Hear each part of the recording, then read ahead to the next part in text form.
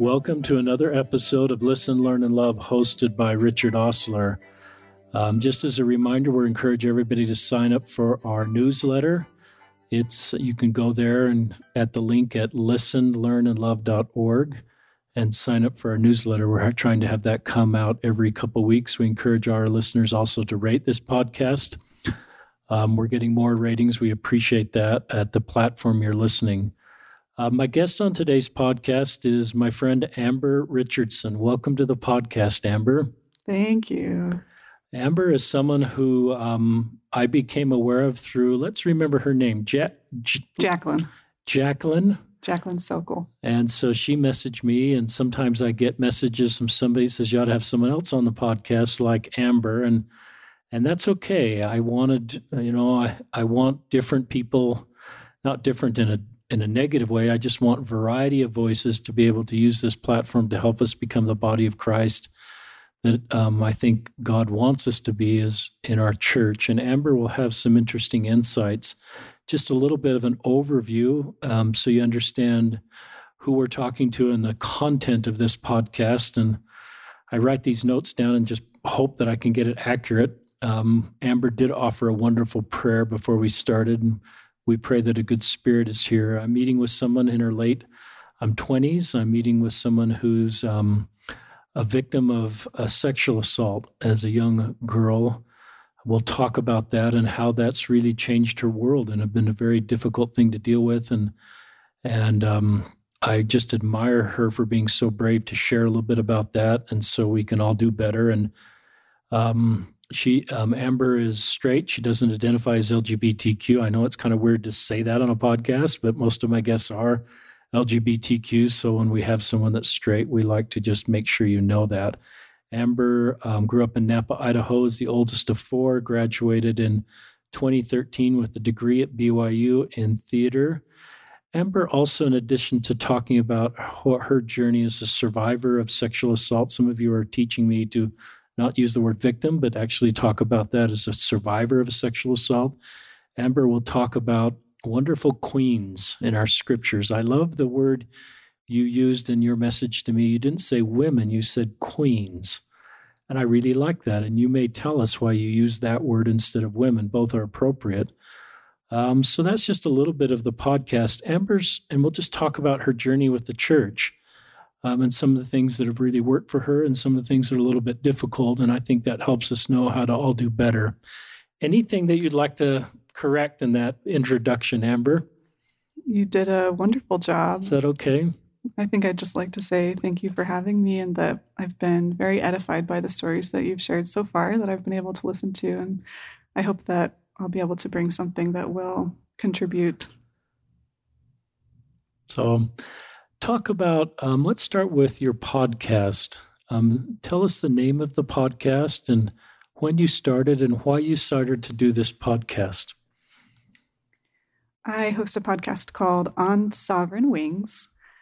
It's specifically geared towards women who have survived sexual assault or sexual abuse. I started the podcast last September, and the reason that it came into being is because I have done a fair amount of work amplifying the stories of women in the Church of Jesus Christ of Latter-day Saints. And after one particular video in a project I did accidentally went viral, we had a number of women reach out to us who wanted to be interviewed. And those women, half of them had a story that they wanted to share about sexual assault within a spiritual context. Right after that, the Me Too hashtag went viral, and I started to kind of put the pieces together and realized what a prolific problem this is inside and outside the church. At the time, I was aware of a few experiences I'd had with sexual assault while at college that I would identify as being more minor. And so I thought, I'm in a position where I'd be a good person to facilitate this conversation because I can empathize with the experience of sexual assault, but it's not going to bowl me over. So I plugged some money into the project and I started conceptualizing it and started doing interviews. And about 6 months into developing On Sovereign Wings, I had a repressed memory of my own childhood rape that resurfaced. And I quickly discovered that actually I was going to be bowled over by every single interview. And so I continue to work on Sovereign Wings, but very slowly and deliberately. And anytime I've successfully produced an episode, I feel quite a lot of pride in myself.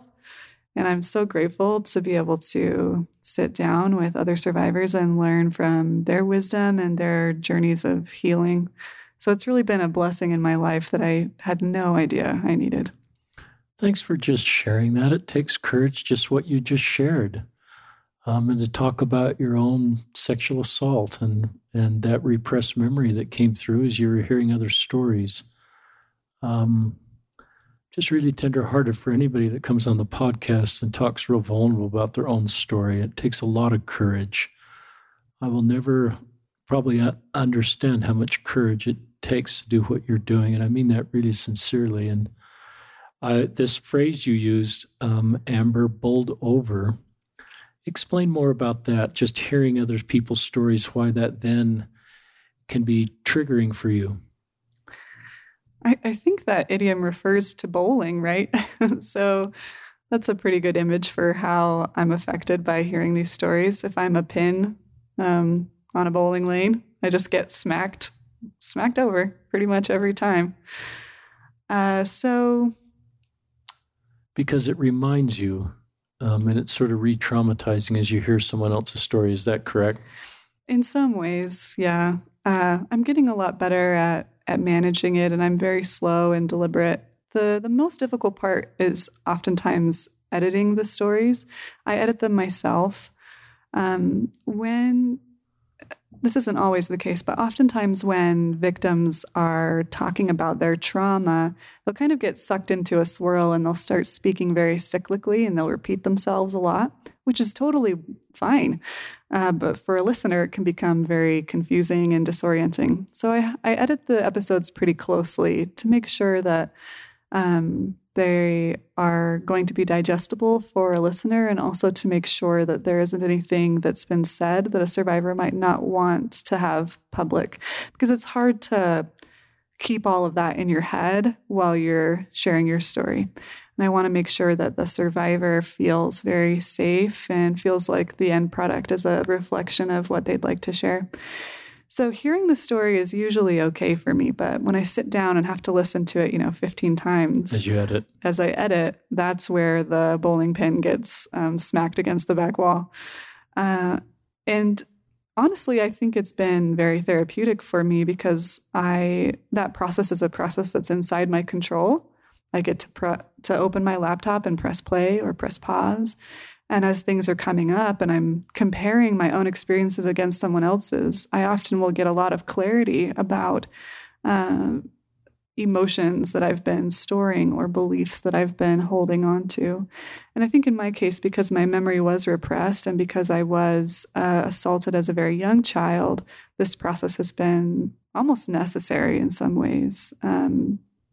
It's very hard for me to access my childhood self. I believe I was 4 years old when I was raped. And so having the opportunity to sit down and listen to a story 15 times, while it can be very difficult in some ways, it also gives me the time I need to process what it is about this story specifically that is ringing true for me. Said something really interesting there. It's hard for me to access my 4-year-old self. I think what you're saying is you're healing. You correct me if I'm wrong.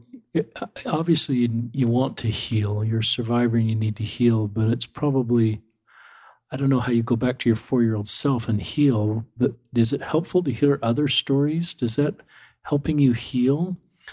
Because my natural instinct is to want to do everything I could do in your life if I were your friend or even your YSA bishop or a clinical person. I'm not clinically trained to help you to heal. So is this process helping you heal, even though starting the process opened up this repressed experience?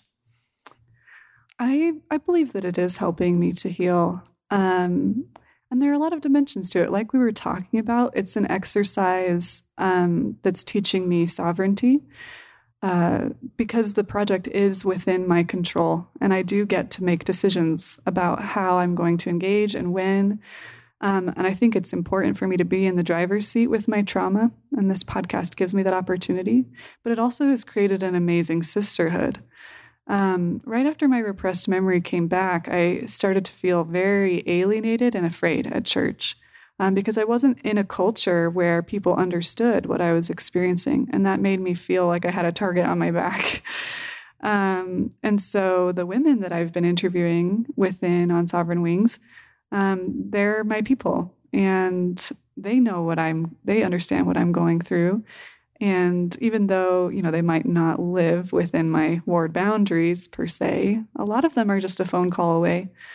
And that kind of sisterhood isn't something that you can always just move your records into. And so I really value that aspect of the work as well.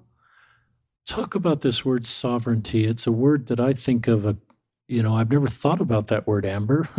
I can't spell it. You helped me spell it before we went. As my family knows, I can't spell.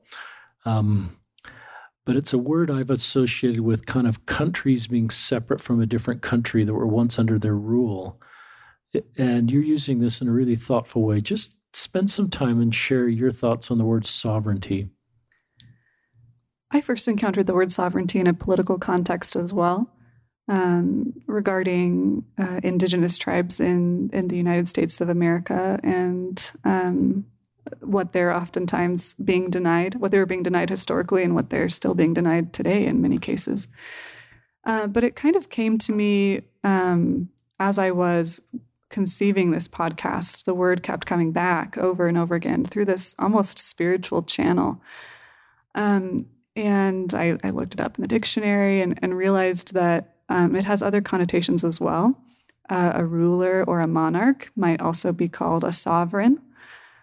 Sovereignty deals with, in the context that I'm using it, a human being's innate power or agency over their life. I believe that in an eternal aspect, we were all designed as sovereigns, that our ability to choose and to create is central to who we are as divine beings. And so in my case, as a young child, my sovereignty was disregarded. It wasn't taken from me per se, but in some ways it was, right? And so within my healing process, I am trying to reteach myself who I was created to be. I really love the word sovereignty because it does have that regal or royal connotation. And as you talked about, I am doing a lot of work with the archetype of the queen. Yeah, and so I think what I've felt that my heavenly parents are trying to teach me through this process is to really step into who I was designed to be. And being sovereign isn't something I've linked to my experience as a member of the church or as a spiritual being even. I've realized that there are so many things that I have done because somebody on the outside told me I should do them. And so sovereignty, accepting my own sovereignty means accepting my own authority and being authentic about where I am and what questions I have and what I'm struggling with, but also what I know and what I feel passionately about and what the Spirit has confirmed to me personally. And I'm learning that my own landscape is very unique. And it's been very interesting to have God affirm that. It's very helpful. Talk about the Me Too movement. I should know this. I just know that a series of things happened and that hashtag came about, and then a lot more people shared their stories. Can you just kind of walk us through the history in our country? I can't remember if it was one event that kind of triggered everything or if it was multiple events. So there's one woman in particular, I don't have her name at the top of my tongue, but she's been speaking to sexual assault survivors for a long time.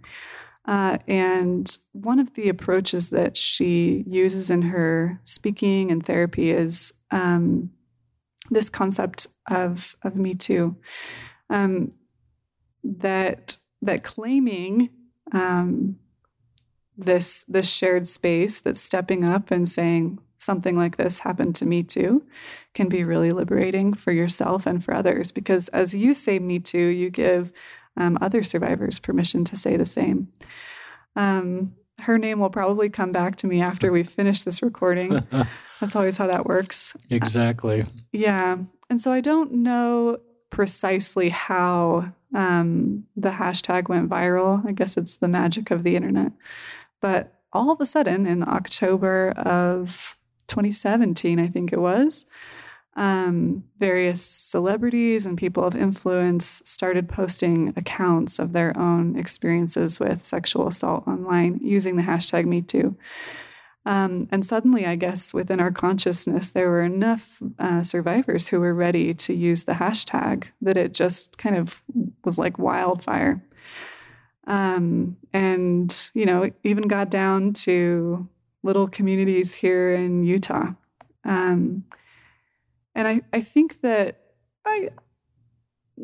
as I mentioned with my own experience with that video series, I think I knew deep down that this was a very prolific and rampant issue.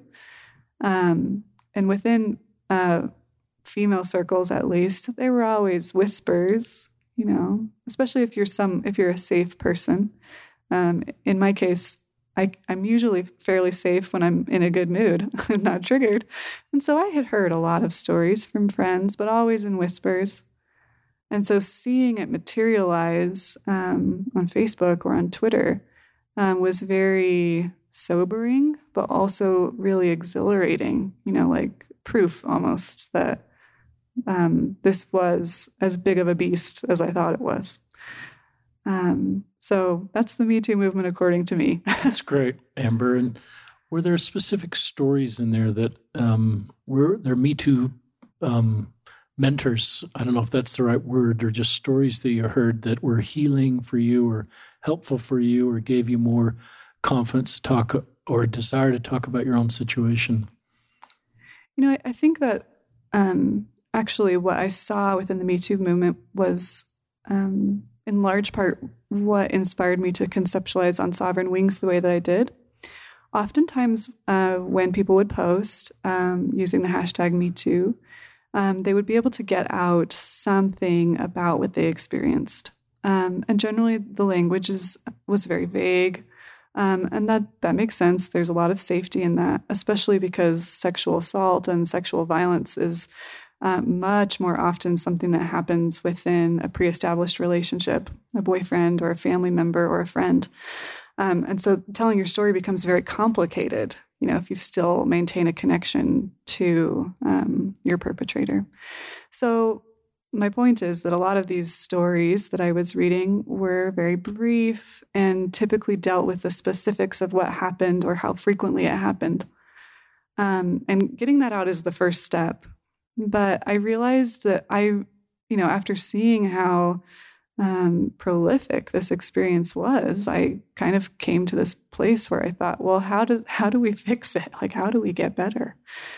And so within my podcast, almost in every episode, the woman I interview will tell me their story first. And then the questions that I ask typically surround, what has worked for you? What are the experiences in healing that have been the hardest? Generally, that will reveal where they fought the biggest fight. I love those stories. And what wisdom do you feel like you'd like to share with other survivors? And so specifically looking for how the healing process can manifest in individuals has started to show me some of the commonalities and helped me visualize a trajectory that I'm now stumbling my way through. It's still not entirely clear, but at least I'm convinced at this point that it's possible. I like the word trajectory. To me, I'm thinking that's a positive word to give you hope for the future.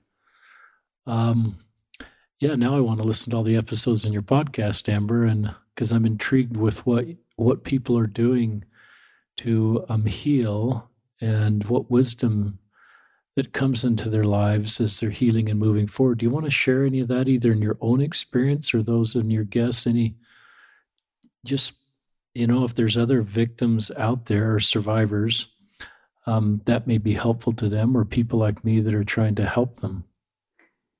Well, I've definitely learned that healing from trauma is a very different experience than some of what I've encountered previously within like a psychologist's office. You don't treat trauma the same way that you treat anxiety or depression. When a person is traumatized, there's a part of their brain that kind of stores and hoards that information. The part of your brain that wants to protect you in the future.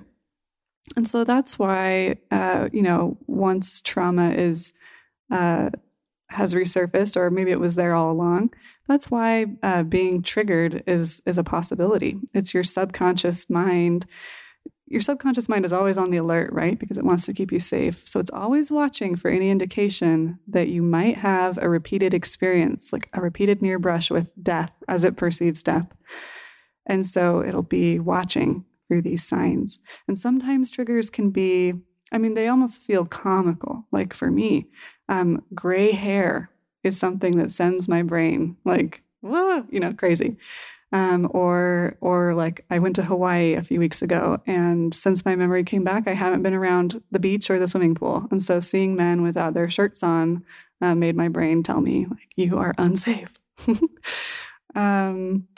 Or sometimes it can be smells, or it can be a certain kind of touch, or maybe the song that was playing when you were assaulted. It can be a certain part of town or a car, or a word or a phrase, something that was said to you. And so for a lot of people, if this goes a long time without being treated, it just becomes part of your life, and you start learning to adapt and maybe to avoid places or songs or situations that are going to elicit that fear from you.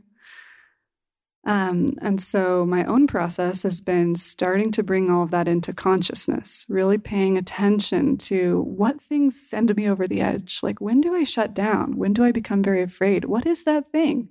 And then I have to follow it further and ask, okay, why is it that a man without a shirt on or a man with gray hair, why is it that those things like turn me into this frenzied animal? And then I have to get down deep, deep, deep into whatever it was I experienced that caused the hurt or the pain. And I have to get into that, and I kind of just have to love myself in that place. And as I sit there and let myself feel everything that what I experienced deserves, over time, I've found that those triggers start to ease up and lessen. And so that's where I am currently. I'm just trying to really pay attention and listen and observe. And then when I find something, I try to go into it, and I try to really love myself in that place. Wow. It's really powerful, Amber. And I love there's a side of my reaction, there's a side of my brain that said, don't go there because you just want to make this all go away. But I think the more I understand clinical expertise, what you're doing is the road to long-term healing, even though it may be more difficult at times than just not remembering. And I love what you said, when you go there, love yourself. And then I love you talking about how the triggers are reduced as you're able to I think it takes incredible courage to do what you're doing, because you're walking back into this really difficult world that you're an innocent, completely innocent in, but you probably makes me wish I'd had a different career and could sit here as a clinically trained social worker.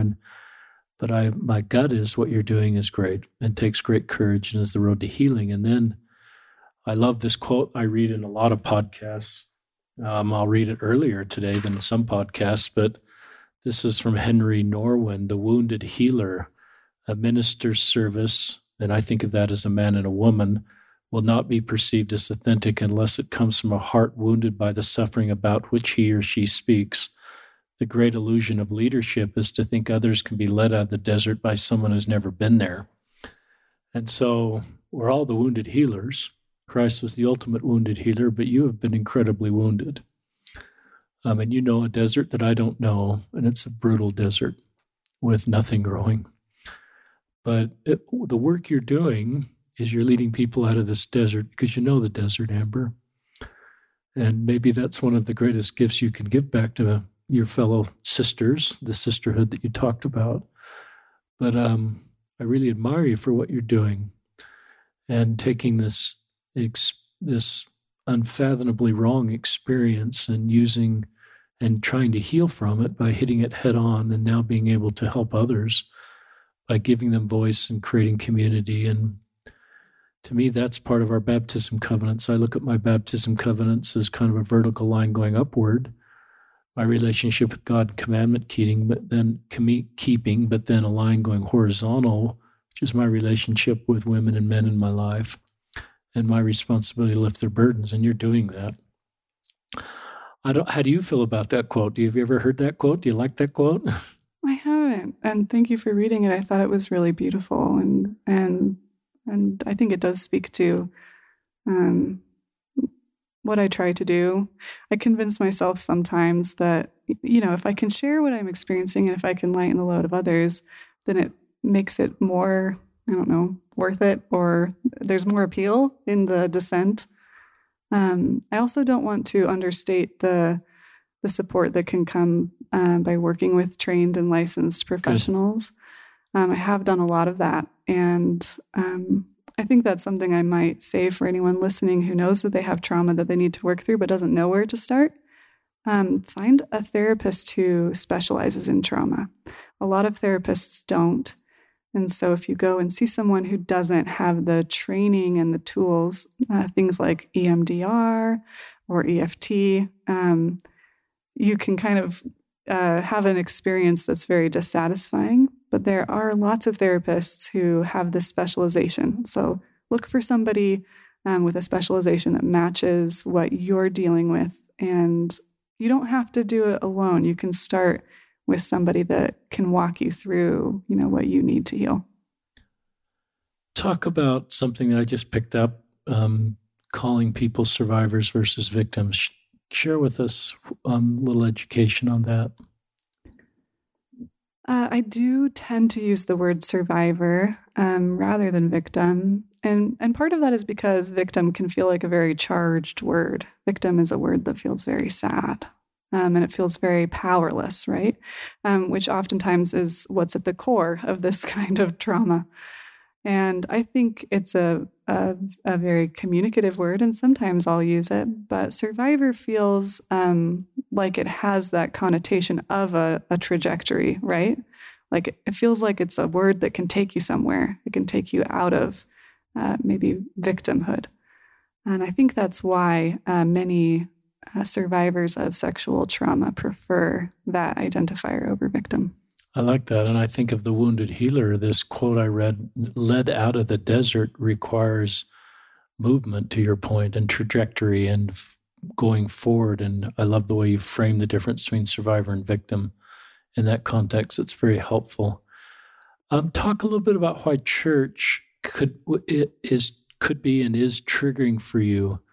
And I don't believe the trauma originated at church or from a church leader, but it's probably helpful for our listeners to understand why the church experience could be triggering or is triggering at times for you. Yeah, I can definitely speak to my own experience about that. And I know that there are a lot of variations. So just keep in mind that this is my experience, I guess. So my abuse was perpetrated by a much older man. And it happened at a very young age, an age where I was just starting to, conceptualize the difference between boys and girls and starting to conceptualize a God figure. And at that time, my God figure was very much male, and he was an older man, with gray hair. an older white man with gray hair, which incidentally fits, is the same description I'd use to describe my perpetrator. And so when all of this came back, I mean, I wouldn't say it was like a light switch. I've always felt some uneasiness at church, but when everything surfaced, suddenly that uneasiness was, the volume, moved from maybe like an undertone to a scream, just a constant scream, and I couldn't ignore it anymore. And so I would go to church and feel like I was in danger. I remember the first time I tried to go to church, after I decided to own that this was what I was dealing with. I was so anxious that I couldn't get any clothes on. And so I showed up in this black jumper with leggings, and I hadn't washed my hair in probably 6 days because my anxiety was so bad. And I managed to drag my body to church, and I couldn't go into the chapel. I physically could not move into the chapel. And so I sat down looking very emo, and I sat down in my jumper and leggings on a sofa, and I cried the whole meeting. Wow. Yeah. And it was a Spanish ward, which I chose intentionally because I knew nobody could ask me any questions, or like they could, but that I could play the language card. And so I still tried to force myself to go after that. I took a couple weeks off, and the next time I could make it into the chapel, but something about seeing men in suits, just seeing men at all, actually sent me overboard again. And so it's difficult to explain. It doesn't make a lot of sense. And the best way I know to understand it is that as a child, I was abused by a man who had more power and more quote unquote authority than I did. He was a parent figure, right? Not my parent. And I'll say that he's also deceased now. So that gives me more liberty, I think, to talk about my experience than maybe somebody else might feel. And so when I'm in a situation where I feel like I don't have any power or control regarding what's going to happen, that animal part of my brain I was describing earlier just sends off all of the high alerts. And I'll say that I also have had a fair amount of experiences with bishops at this point in my life where I have felt like I was not understood, and I have felt dismissed, and I have felt maybe even unprotected. And in my case, this wasn't because these men were bad people. I think very few people fit that description. But they had their own blind spots. And so all of that kind of informs my trauma. And I go to church and I feel like I'm not seen here. And if I'm not seen, I am not protected. And it's not totally rational, but until I can get down to whatever is there at the bottom of that and make peace with it, church is not a place that is helping me to heal right now. And that's very helpful. Talk about when I don't feel seen, I don't feel protected. If I heard that right, just explain that a little bit more. I'll try. It's something I don't necessarily understand myself, but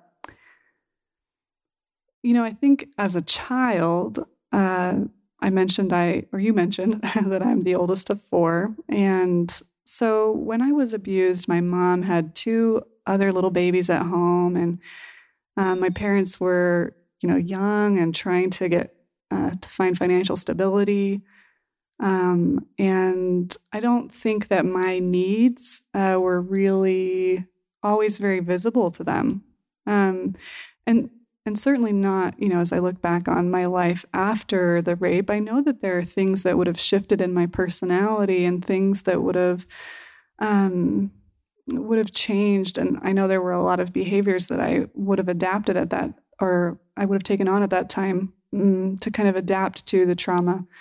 And, as I look back on my life, I do kind of have this complex of feeling like, man, I can't believe that happened. And nobody ever saw me, and not to say that, make any commentary on my parents. They're human beings and life is so tough.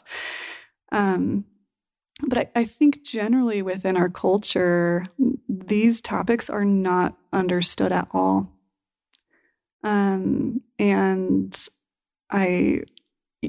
so I know that well enough because of my experiences with feminism and just having questions about what it means to be a woman.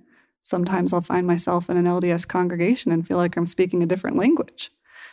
And so a lot of those experiences have kind of primed me to be in a place where I feel like, I'm if I try to speak to what I'm really experiencing, I think I might talk to a wall.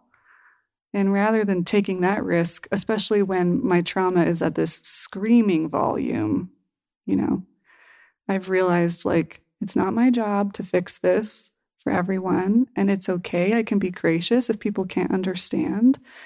But it really right now is the wisest thing that I can do for my healing moving forward is to find the community or create the community where I will be seen.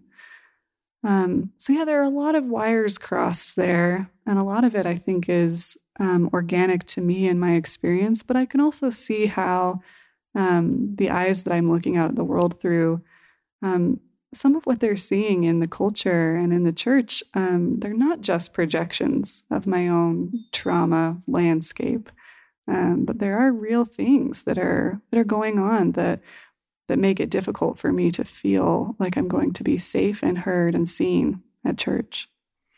It's really helpful. It's really courageous what you're doing, just sharing your story and being so open, and you're very articulate. And you're very good at communicating how you feel. It's one of your gifts. I feel like I'm learning a lot about you and about this space because your ability to communicate it so well. It's one of your gifts. I think 5 years ago, I would have said, well, how could the church not be healthy for you? Yeah, I believe in the church. It's the restored church. I still believe that, but I recognize that our culture doesn't match our doctrine, or the institutional side of our church doesn't match our doctrine sometimes, where our doctrine is a heavenly Father and a heavenly Mother, equal co-creators. And so I recognize that's our doctrine. And sometimes at the culture level, at the institutional level, women's voices aren't as valued, and it's a patriarchal church. And so I'm more sensitive to how women feel at church, and that isn't just you being a woman, but then being a survivor of sexual abuse. And the way you're articulating that is being in an environment where men are in control and men have authority and men have voice, and how triggering that is to you, rightly so, because of your own trauma. And then your defense mechanisms kicking into place, saying, I need to separate myself from this environment. And I don't look at that as a sign of weakness. I don't look at that as a sign that you don't love our church or love heavenly parents or want to rebel. I look at it as pretty logical. A feeling for you. So I think it's really really courageous you went to the Spanish ward. And I love the way you said why you went to the Spanish ward. It's because no one asked you any questions. And I think that's really remarkable of just how your brain is working to say, I could maybe go there if someone doesn't ask me any questions. And to me, that's a sign of strength, but recognizing boundaries that you need to create to keep yourself safe. So I just honor how you feel, and I'm grateful you'd share your story. And do you see yourself permanently separating yourself from the church and not being in our church, or do you see yourself going back to church? And if so, how would that work? Yeah, that's a great question. I live in an area where there are chapels, like in every direction, 3 or 4 blocks. And so for a while, I would just kind of incognito attend various wards and stay in the back where I wasn't seen. I just like take the sacrament secretly and then run out. And then I tried to, kind of use that same approach in a singles ward, like kind of wade in. And eventually it got to this point where I realized that I wasn't honoring my own experience. Like I was taking this very masculine approach to the issue. I was always trying to like find a loophole. Maybe masculine's not the right word. I'm now kind of diverting into my whole Heavenly Mother thing, but kind of the difference between yin and yang, right? So yang is all about goals and check boxes and getting where you need to be and like consistency, right? And yin is this like soft, like honor where you are, like it's okay to feel what you need to feel energy, maybe you'd say. And I realized that I never actually let myself just do what I wanted to do, which was to say, oh, this isn't working. Like I kept trying to corral myself back in, and I kept, telling myself, like, if you just have enough faith or whatever. And I got to this point where I realized that's not fixing the problem. So maybe I should just, like, as radical as this sounded at the time, I thought maybe I should just listen to myself and stop trying to make this work and just really descend into whatever it is that needs to be loved and spend my energy doing that instead of trying to fit in, or trying to, I don't know, do what I have been told I should do. Sovereignty, right? So that was very recently that I made that decision to just let myself interact with the church in the way that I felt like I needed to. And part of that meant no strings attached. Because if there's a part of me that's still saying, but eventually you'll come back, right? Or like, you're going to figure this out before your temple recommend expires, then I'm not fully honoring what I'm experiencing. And in some ways it feels like the story of Adam and Eve, like these competing commandments. In my case, they're not commandments so much as circumstances. There's a part of my heart that feels very much at home at church, but there's a part of my heart that's saying, I can't be there. And so I kind of had to take the bitter fruit and maybe like be expelled from the garden, you could say, if that metaphor translates for anyone listening, and just allow myself to go on this journey and to go and to move, and to trust that somehow this all makes sense in God's eyes, even though to me it feels like a very scary paradox. I really need to rework the way that I am in relationship to the church. I need to heal, and I need to come to a place where I am really converted to my own sovereignty, where I can step into that space and feel like I can protect myself here. If there's something that's said or something that feels wrong, I don't have to internalize that. I can say, that doesn't work for me, but here is what works for me. And I think... And I loved your analogy of kind of your threads have been torn, but you're going to have to weave them. And so I love that analogy you kind of shared with me before you went live. Share that with our listeners. Yeah. So I think one of the ways I've been learning to kind of interact with my own faith crisis or transition, either word works for me. It does feel very much like a crisis. Is thinking about a loom and a weaving. So I know for me, if I had like a garment on, maybe that had been finely woven of many threads, and one day I woke up and realized that this garment is very heavy. It's causing me a lot of pain. My immediate instinct might be to get that thing off and to get it as far away from me as possible.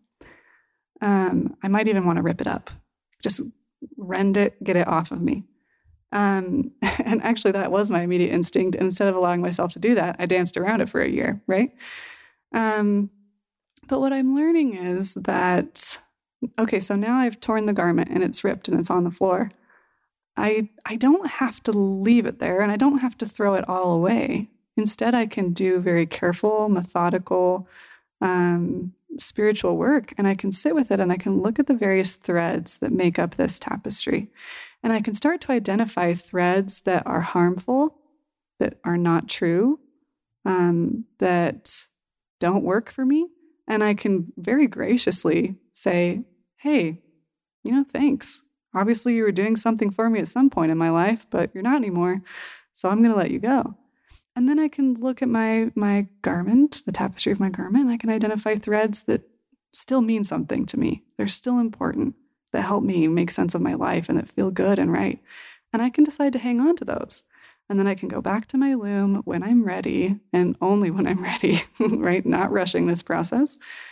and I can start to weave something new. And it might look the way that it did before, but it's going to be a new addition. And I might have some new fibers that I've been given through my journey, that I can now incorporate into this new garment. And that particular metaphor has been something that brings me a lot of peace, especially that sovereign component, right? That I am the weaver.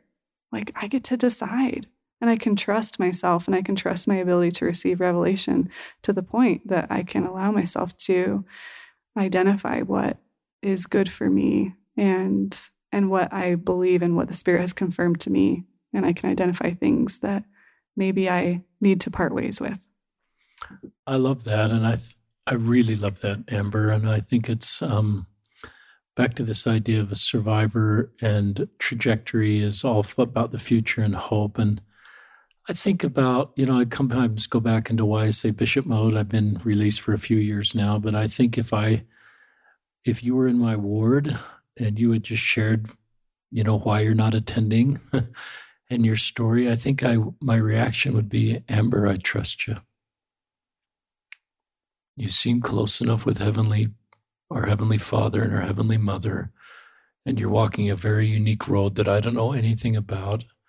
And I feel your good spirit and your desire to do what's right and heal. And I recognize how you feel at church. I think the word that comes to my mind is trust. And I'd say, Amber, I trust you.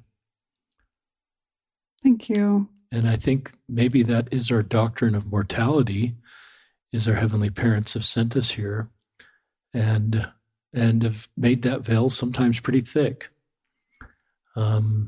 So we don't always know they're there, and they're not always just right behind us, pointing us the direction. And I think one of the things about mortality is they're trusting us. And so that's what I'd say to you. And I'd say, I trust you. And I just, stay close with our heavenly parents, what you're doing, continue to receive personal revelation. And I wouldn't probably put any ultimatums on you or any shaming comments to make you feel like I'm worried that I would just trust you. And I just have great confidence that you seem to have lived a life. You're not perfect, but you seem to be making really thoughtful decisions. You have a level of spiritual maturity, as our listeners are hearing, that's pretty high. And you've been refined in a really wonderful way in some ways because of the difficult things you've had to hit head on. So your spiritual maturity, your emotional maturity, even though you have pain in your life, is pretty high. And you're not, just sense a lot of maturity. And I think our listeners are hearing that. So that's the way I'd handle that. And I do then wonder if I, meet you, if your older selves could come on the podcast right now, your late 30s self or your late 40s self, what they'd say right now to you and to our listeners. But I think they talk about this tapestry you're weaving. And I think they talk about the beauty of it and the work you're doing right now that is going to be really rewarding to you. And I think they'd say, Amber, what you're doing right now is wonderful work. And the tapestry you're weaving for yourself is going to be sustainable for you, for your relationship with the church, for your role to help other people. And I think your older selves would just talk about the amount of healing and hope you're going to be giving like you're doing right now, but in a larger way. And so I think they talk about sovereignty and trajectory and help you see the things you're going to be able to accomplish. One of the things you're doing, one of the things that I was introduced to you about is your ability to talk about queens from the scriptures. I have people close to me in my life that look for stories of women in the scriptures to give them vision and role model women in my life. And this is an expertise that you have. And let's talk about Bathsheba as an example and maybe some others. So let's start with Bathsheba. Oh, well, before we do, I'd just like to say thank you for your very kind words and what you were saying about my 40-year-old self. I really love that image, and I'll carry that with me after our interview. So thank you. You bet. Yeah, as far as Bathsheba goes, I I feel like such a funny person sometimes listening to myself. I'm like, I haven't been to church in a year, but let's talk about women in the scriptures. Oh, well. So I think it would have been 7 years ago, while I was at BYU, I first started encountering some questions about what it meant to be a woman and what it meant to be a woman in the context of the gospel. And I made a friend named Heather Farrell. She's a blogger and now a published author, and she writes specifically about women in the scriptures. And she taught me something that has still served me really well. Essentially, she taught me that, and I don't know that these would be her words, these are mine, but that oftentimes we see what we're trained to see. And so in the case of women in the scriptures, there's a very, there's a misconception with very deep roots that there aren't any women in the scriptures. And that's not true. The Bible, 10% of the named characters in the Bible are female, which I think we can acknowledge is still too low. But 10%, that's like 100 people. And 100 people, that's a lot of stories that we're not talking about. So I lead little workshops occasionally on women in the scriptures. And when I do, one of the first points that I like to draw to people's attention is that there are maybe 5 or more, 5 different layers through which we create meaning when it comes to scriptural texts. 5 ways that a story is preserved and presented. The first might be who told the story. So we know that the stories in the Bible, for example, were initially preserved through the oral tradition. So there was somebody who was telling them, then there was somebody who wrote them down. There was somebody who translated these stories, from Hebrew or Greek into English. And then there was somebody who codified the stories, which means they went through and they created the appendices in the Bible dictionary, and they created footnotes and kind of cross-references. And then lastly, there was somebody who curated the story, meaning within our faith tradition, there's a board of people who go looking through these holy texts, and they are praying and asking which of these stories are going to be most relevant to people sitting in seminary or a Sunday school class. And maybe I sound like I'm building to like a punchline, but we all understand that at each of those levels, there was a man who was kind of making the decisions. And it's funny. It's also a little sad. But I think that the end result when it comes to female voices and female narratives are that oftentimes they're minimized. Even as we look at the Bible and we understand, oh, wow, like 10% of the named characters are female. Most of the time, if I'm sitting down with someone that hasn't looked into these topics, we can maybe come up with a list of 5 together until I geek out, right? But there are like 100. Wow. Yeah. And so that's been a thread that I've found fairly recently that I've woven into my tapestry. That just because that's been the tradition doesn't mean that that's the best thing, And I've understood that, just because men have been our religious experts and scholars and meaning makers doesn't mean that that's what God intended. So before we talk about Bathsheba, I wanted to share kind of something that I think illustrates what I'm talking about. I would guess that most of you listening to this podcast are familiar with the adage, who can find a virtuous woman, for her price is far above rubies. It's something that comes up a lot in young women's and in Relief Society. And if you're like me, it may have rubbed you wrong a time or two. So in my studies, I was looking at that chapter. That's Proverbs 31. And it's actually something I had turned to a lot. I remember when I was first having questions about women in the scriptures, I would talk to male authority figures like bishops and try to express what I was feeling and be very misunderstood. And oftentimes bishops would tell me like, well, turn to the scriptures. And I'd be like, I did that and it's not working. I'd like go through the Bible dictionary and look at the entry for woman and then go on this wild goose chase through the scriptures, like anytime there was a woman mentioned or like a mother or a wife. And I'd be like, this is not answering my questions. I've since realized that that's because that particular wild goose chase was put together by a man who wasn't asking the same questions I was asking. Interesting. So Proverbs 31 is the chapter that asks the question, who can find a virtuous woman, for her price is far above rubies? And it's, to my knowledge, the only treatment on womanhood in our canon. There are something like 35 verses, I want to say, that all answer this question, who can find a virtuous woman? And initially, it looks like a laundry list. The author describes this woman sitting at her loom, like feeding the people dinner, making the clothing, like doing the cleaning. And oftentimes that's how it's taught, especially in previous generations. A virtuous woman is somebody, she's a housewife, she's a homemaker. So anyways, I was learning to see these holy records through new eyes. I was learning to see the women that were there in these pages. And I turned to Proverbs 31 and started reading what was actually there, as opposed to what I'd been taught to see. And within our faith, we repeat these lessons so often that sometimes they can get so ingrained in our heads that we're not even, like, we can actually glaze over things, right? Because we're just seeing the script that we've been taught. So I opened to Proverbs 31 and I read the first verse, and this is what it says. The words of King Lemuel, the prophecy that his mother taught him. Wow. I've never heard that. Yeah.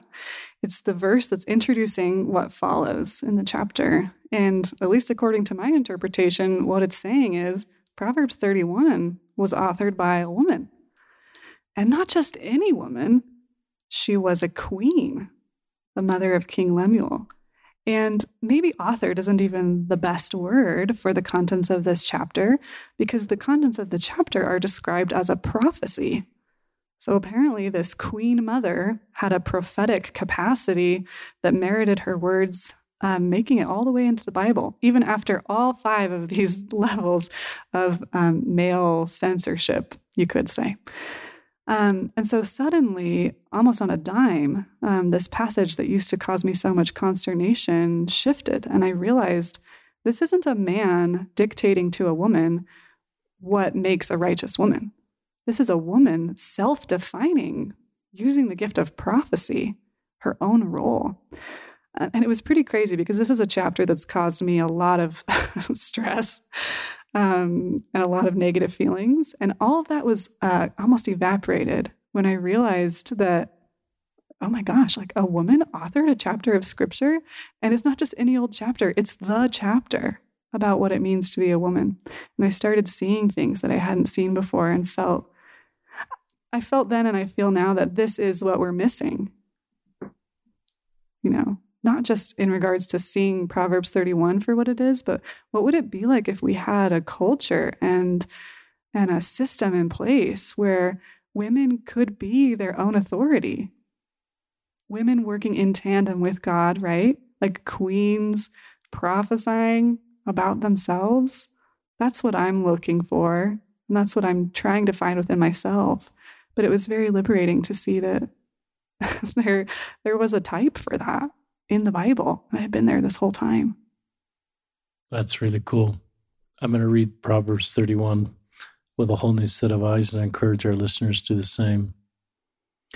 Talk about Bathsheba. Yeah. So Bathsheba is a character that I feel like I've become very close to over the last year and a half. My training was at BYU in theater, and I actually focused on oral storytelling. And so oftentimes spirituality takes up very strong roots within the practice of storytelling in my life. And so at some point pretty early on in my discovery of my own childhood trauma, I was led to the story of Bathsheba in the Bible. And I had heard that story numerous times growing up, kind of a la that song that's so popular, Hallelujah. I know it's covered by Rufus Wainwright. That David saw her bathing on the roof and her beauty and the moonlight overthrew him. I'd only ever heard the word adultery used to describe her relationship to David, and it seemed like she was very much culpable and at fault. I guess she'd been out on the roof seducing this man. And, that was all I'd ever heard. Now, I say that a bit tongue-in-cheek, because while that had been all I'd ever heard, it always felt off. It just didn't feel good to me when I would hear that story in Sunday school or in seminary. And I realize now that it was a little triggering. And that's part of the reason that it didn't feel good. But I think that there was more to it. So here I am now in my late 20s. This memory has resurfaced, and I feel very impressed to revisit the story of Bathsheba. And I go into the story with these new eyes. And I open the chapters, I think they're in Samuel, that give us the story of Bathsheba. And I start seeing things immediately that tell a very different story. Firstly, the verse that kind of lays the context for the story, it tells us that David was upon his roof, and from his roof, he saw this woman bathing. The story doesn't actually give us any indication at all of where Bathsheba was. David lived in a palace that was on the hill. And according to my research, it's only been somewhere in the last 1,000 years that our understanding has shifted and we've placed Bathsheba on the roof. There's an ancient historian by the name of Josephus. I think he lived maybe right between when we think David's stories would have played out and when Christ was born. And he wrote this extensive commentary on the Old Testament. And so a lot of theologians and Bible scholars will use his work as a point of reference. And he wrote that Bathsheba was in her own home bathing. Does that tell us where Bathsheba was bathing? No. Will we ever know? Probably not. But what it does tell us is that somewhere since Josephus wrote that story down and today, our understanding has shifted. And so I started looking deeper into the story. When Bathsheba arrives at the home and conceivably within the bedroom of King David, it says that he laid with her because she was purified from her uncleanness, which tells us that the bath that she was taking, it wasn't just any old bath. She wasn't relaxing in some bath salts because her husband was gone to war. Women under the law of Moses were considered unclean when they were menstruating. And there was a very specific ritual baptism that they performed at the end of their periods to demarcate the transition from unclean to clean again. And I'll say that unclean and clean aren't really great reflections of at least what I think that law intended. It was more like anciently, people believed that when a woman was on her period, she was in a state of tuma, which means that she can't create life. There's death happening in her body. But when she, when her uterus heals itself and she leaves her menstruation, she's re-entering a state of fertility and an ability to create life. But anyways, she... The Bible very clearly illustrates for us that this bath that she was taking was this ritual bath, which is still practiced by Orthodox Jews today. It's a bath that's taken by immersion in a pool of water called the mikveh. I don't know if Bathsheba took her bath in an immersive pool or not. But again, that's another really important data point that starts to shift the story. We also understand from reading the passage that her husband Uriah was away at war. When David comes out on his roof, according to the narrative, he asks one of his guards who the woman is, and they tell him that it's Bathsheba, the wife of Uriah. Uriah was previously identified in the chapter as one of David's 37 strong men, meaning that he would have been someone who was known to the king. So when the king comes out onto his roof and he sees this woman taking a ritual bath, and he asks who she is, and he's told that this is Uriah's wife, he knows that Uriah is away at war. And so he knows that he can summon Bathsheba to his house without there being any immediate consequences. This is a story that plays out in the Old Testament numerous times. Sarah was taken from Abraham by the Pharaoh and again by a king named Abimelech. Abimelech, I think is how that's pronounced. Isaac and Rebekah, it happens again. this king named Abimelech comes to Isaac. It's so funny because you might remember that Abraham lies and he says that Sarah is his sister because he wants to protect himself and because apparently God told him that he should, do that. And so Sarah actually gets taken, but a generation later, a king by the same name, Abimelech, comes to Isaac, and this king's a little smarter. And so he's like, "Is this your wife?" And Isaac's like, "It's my sister." And Abimelech says, "Are you sure about that?" And Isaac says, "Okay, no, it's my wife." And Abimelech says, "Well, why did you lie to me?" And Isaac confesses that he was worried he was going to get killed so that this king could take his wife. And this new, younger Abimelech, it's unclear, decides, to not go through with it and to leave this little family alone. And it happens again, the story of Dinah, who was taken by a prince of Shechem.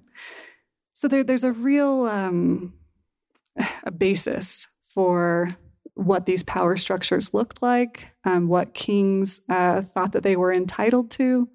And my point is that actually nothing about the story presents Bathsheba as an adulteress. Nothing about it presents her as being at fault in any way. And in fact, after we get the story of her conceiving her first baby by King David, she miscarried that baby. And we know that David ultimately kind of arranged for Uriah's death. After we hear that story, there's a chapter where Nathan, who is the prophet, comes to David. And this is how he catches David in his guilt. He spins a little story, a metaphor, and he says, "David, there was a man in the kingdom who was very poor and only had one little ewe lamb that he loved very much. And then there was a rich man in the kingdom who had a whole flock. And the rich man stole the poor man's little ewe lamb and murdered it and fed it to his friends."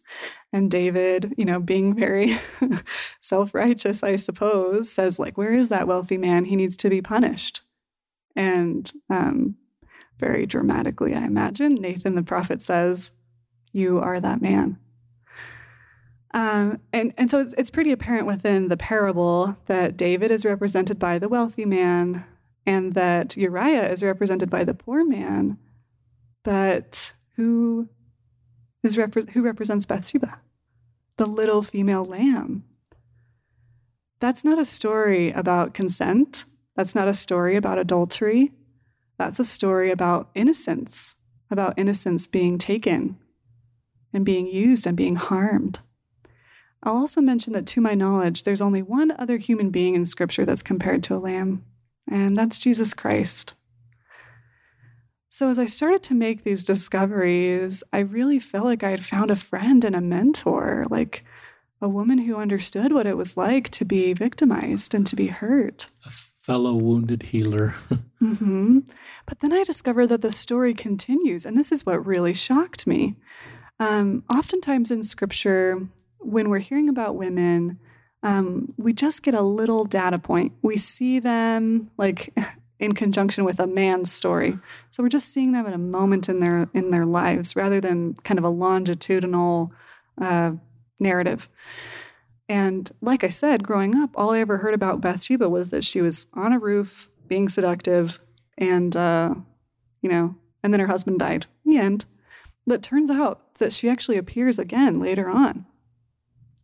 So David has a very large harem and many, many children. And when he's dying on his deathbed, he's got a variety of sons who are all warring with each other for the throne. And it's very violent, lots of death happening. And apparently at some point, David had promised Bathsheba that her son would be king, which is a little bit unusual because Bathsheba was definitely not the first wife. She wouldn't have even been close to the top of the list. And so Bathsheba had raised Solomon. I believe she'd raised him, according to some apocryphal texts, she'd raised him with this knowledge intact and that she was a very righteous woman. And so as this kingdom is in tumult and as David is laying, nearing death on his deathbed, Nathan the prophet goes to Bathsheba and essentially communicates that he knows she has a lot of influence and that he needs her to go into that chamber and advocate for Solomon to be king, because Nathan feels that Solomon is the only son of David's who has even a fighting chance at ruling righteously. And so Bathsheba does. She goes into the chamber of David and she kind of calls him to repentance. She reminds him of the promise that he'd made her and reminds him that Solomon is supposed to be king. And David concedes, and David testifies that like God has really redeemed his soul of all distress. And within this context, it appears that that has something to do with his relationship with Bathsheba. And then he dies and Solomon is crowned. And when Solomon is crowned, Bathsheba again approaches this new king from a position of advocacy, and he has a chair, a little chair erected on the right side of his throne that's specifically for his mother to sit on, for her to sit there and to counsel with him. I didn't know that. That's cool. Yeah. And so this story shows us that even though Bathsheba had been victimized and treated poorly and obviously didn't have a lot of choices in that era regarding like how she was going to move forward in her life, she obviously reached some kind of healing and some kind of forgiveness for David and for others, like the whole system, right? That gave her such a narrow opportunity in life. She must have reached that place of empowerment and sovereignty, I think, for Nathan to see her as someone with influence, and for David to receive her and to take her advice, and then ultimately for Solomon to put that chair on the right side of his throne. And since I've learned all of those things, I've learned that anciently there was actually a title for this queen mother. The word in Hebrew is Gebira. And you see it pop up quite a lot, actually. Bathsheba was a Gebira. This woman in Proverbs 31, this queen mother who prophesies, she was a Gebira. There's a woman in the New Testament called the Candace. We actually just covered this story in the Come Follow Me material, the story about the eunuch from Ethiopia who served under the Candace. She was a queen mother. And so seeing this story through this new lens was electrifying for me and really started to solidify some of the things that I believed in my heart about God, even if they weren't reflected to me in the pews, at church. I started seeing this like woman who rose from the ashes and this woman who, like, through her choices, she brought liberty to those in her kingdom and she created a new opportunity for new life. And while Solomon might have eventually taken a path much like his father's, he did build the temple. He was there was a period of great righteousness and great prosperity. And looking at the story through this lens, it looks like Bathsheba had a lot to do with that. Pretty exciting. I just loved hearing about Bathsheba. I remember that Sunday school lesson in our own ward, and our teacher trying to kind of teach the same things you were. And she did a good job, but she got some pushback. I remember that. And I love what you've taught about Bathsheba. And I love that what you're doing, not only for the women of the church, but the men of the church. I want my sons and my grandsons to have role model women like you in their lives, to help them become the men they need to become. So I think part of your mission is to bring voices of women with the work you're doing. And maybe in closing, you can talk about this book that I became aware of through a Kickstarter program. I think it's called Queens. Woman Crowned is the title. Oh, I've got that wrong then. Woman Crowned. You could maybe in closing talk about that book. But I just think what you're doing is for women, but it's for men too. Because I need to become the man God wants me to be by having women teach me about women and men so I can grow as a man. So I think your role is a lot broader than just giving voice to women's voices so that women better understand and feel like there's role models like you in their lives. But I think your role is also to help men. And the things that we can learn about the gospel of Jesus Christ from I didn't know much of this story. I didn't know about Proverbs 31 and that context, and that's very helpful for me as a father and as a man. And I keep reminding myself you're in your late 20s because you have insights that are far beyond your years and a spiritual depth far beyond your years, and that's really a credit to you. But yeah, we're kind of coming to the end. So whatever you'd like to talk about, just in conclusion, if you want to talk about this book or if you want to talk about any other subject, just what you'd like to talk about, Amber, to kind of wrap up. Okay. Well, thank you again. Your feedback is so compassionate and loving, and I really appreciate those moments where you interject. I know I can get a little carried away with Bathsheba, so my apologies. Keep getting carried away. Don't go for it.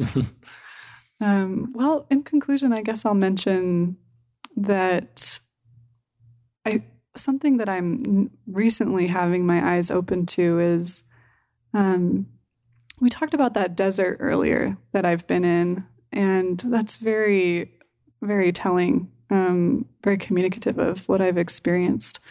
And the vista is starting to shift for me. I'm starting to see new life that I'd never seen before, and I'm starting to see Heavenly Mother, and where she is and how she loves, and I really think that that's been necessary for me, because if I'm going to truly become converted to who I was designed to be, then I need that mentorship and that companionship from my mother. I'm never going to be complete or whole if I only have a father.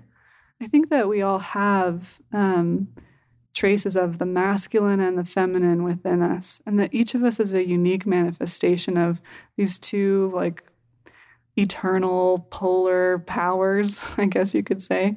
And I don't pretend to know how they manifest in eternity, but I do know that I have been incomplete, and I have been lacking and suffering in some ways, only having this masculine script to adhere to. And that there's been something immensely healing about finding my feminine self, my yin to the yang. And so for me, when I speak about Heavenly Mother, that's kind of what I'm talking about. So I've discovered in my studies of women in the scriptures that many of them act as types and shadows. They're archetypes for the Divine Mother. And I can't access them if I'm reading them through the lens of my heritage, especially when that heritage can be so closely woven with ideas that are not of God, like victim blaming, maybe you'd say, in the case of Bathsheba's story, or rape culture. And so when like in Bathsheba's case, that image of a queen mother sitting on the right hand of her son, the king, sitting and counseling with him and advocating for him, like, that's such an immediate connection to Heavenly Mother. And seeing her in that powerful light, seeing her, as someone who, whether or not Heavenly Mother has risen from the ashes, I definitely think that she can mentor women who need to. And thinking about her on that throne next to her son is something that my heart has really latched onto. And there are myriad images and connections like that one in these stories. We just haven't been looking for them. But they're there. The world is full of clues that can lead us to this kind of wholeness, this kind of completion. So that's the work that I'm trying to do with Woman Crowned. I'm trying to retell these stories in a new way that starts to imagine some of those connections. And that's in a book. Yeah. It's part prose and part photography. We're using both mediums to kind of imagine these women, these queens in the scriptures, and I'll be writing from a pretty personal standpoint. So there's a lot of research that goes into it, but I'm hoping that my voice will also come through. Good. Yeah. And is this a year away, 5 years away? We're hoping to have it produced in time for Mother's Day next year. That's great. Yeah. We'll see. Trying not to push myself too much. And tell our listeners again the title, and I assume when it's out, it would be on Amazon, but tell our listeners, if they're listening to closer to May and wondering if it's out, where the name again and where they'd find it. Yeah, it'll be Woman Crowned, Woman, Crowned, My name's Amber Richardson, so you can search for me. I do think we'll have it on Amazon. I'm self-publishing the book, so everything's a little rickety. It's my first time doing this, but hopefully you'll be able to find it. If not, I'm on Instagram. My handle is richardson.amb, and you can message me. And do you have a website at all that talks about your work with this book they could go to track progress, or is the best way just to maybe follow you on Instagram? Instagram's probably the best option. You give updates on your book and other things you're working on. So I do. Will you give your Instagram address once more? Yeah. My handle on Instagram is Richardson, RICHARDSON.AMB. That's it. And talk about this conference in late September that you're putting on or involved with, just for our listeners if they want to connect with this conference. So if that story about Bathsheba or any of my comments about weaving was of interest to you, I'm working with an organization called Womb to stage a retreat in September. It'll be the weekend of September 27th and 28th. We're going to be at a lodge that's right on the Blacks Fork River. It's about 2 hours outside of Salt Lake City. The retreat is for anyone who identifies as a woman, I'll say. And we're going to be having some workshops covering the story of Bathsheba. We're going to be talking about, how to find sovereignty in your journey and how to kind of weave faith after faith has maybe been challenged or ripped or altered. And we find that having these conversations in a retreat space is a really nice way to get people away from the busyness of their lives and the stress. And it's a really connecting time. And so if any of this is of interest to you, you're invited. Would they reach out to you on Instagram for how to sign up and stuff like that? Yeah, they could find me on my page, or the organization's name is Womb, and that's at Womb, WOMB _sisters. They have a link for registration there as well. Good. Any final thoughts you'd like to share with our listeners, Amber?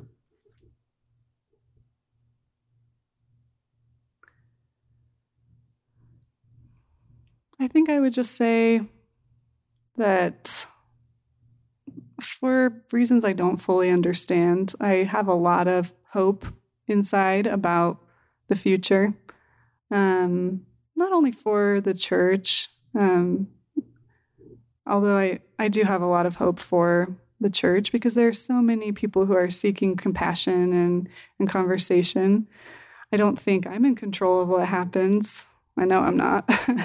But I do think that God has us in mind, and the way that God has all of us in mind the world over, especially those who are seeking him and her. And I think that there is a trajectory in place for all of us that is going to be okay, if not eventually happy. And that's something that I have to remind myself of, especially on a personal level, in moments when I'm feeling triggered. And that happens a lot. But it's one of my core beliefs that everything is going to be okay. And I hope as you've listened, that wherever you are, that you've been able to find some access point to what I've shared, and that this concept that everything's going to be okay, that maybe there's a little space in you that you can open up to that idea too. So just that. Thank you, Amber Richardson, for being on our podcast. Thank you, Jacqueline Sokol. Am I saying her name right? Jacqueline Sokol. Jacqueline Sokol for introducing me to Amber so we could have her on the podcast. You're awesome, Amber. Thank you. And you are, I think you know how I think our listeners just join with me in thanking you for being you and your voice and your unique mission and being able to walk out of a very difficult desert. And now your ability to bring other people with you in their respective deserts. You're a healer and you're someone with hope. And thank you for being on the podcast. And I just give you my blessing as a fellow human of support for what you're doing. and the divine mission that you have that's unique. It's not in the handbook. It doesn't fit into a nice, tidy calling, but what you're doing to heal people in our church and in society, and you're really young, and what you're doing already is really remarkable. So that's where I think of your older selves and this extended mission of yours to, and the beautiful life you have ahead of you, and heavenly parents that love you and are really proud of you for what you're doing. And so thank you for being on another episode, and thanks our listeners for joining us. And Tom Garbett, our producer, I rarely give a shout out. He really exists. He's out there and knows how to make these podcasts go from the Dropbox backup folder to wherever you're listening. Tom is a dear friend, and thanks, Tom, for your efforts.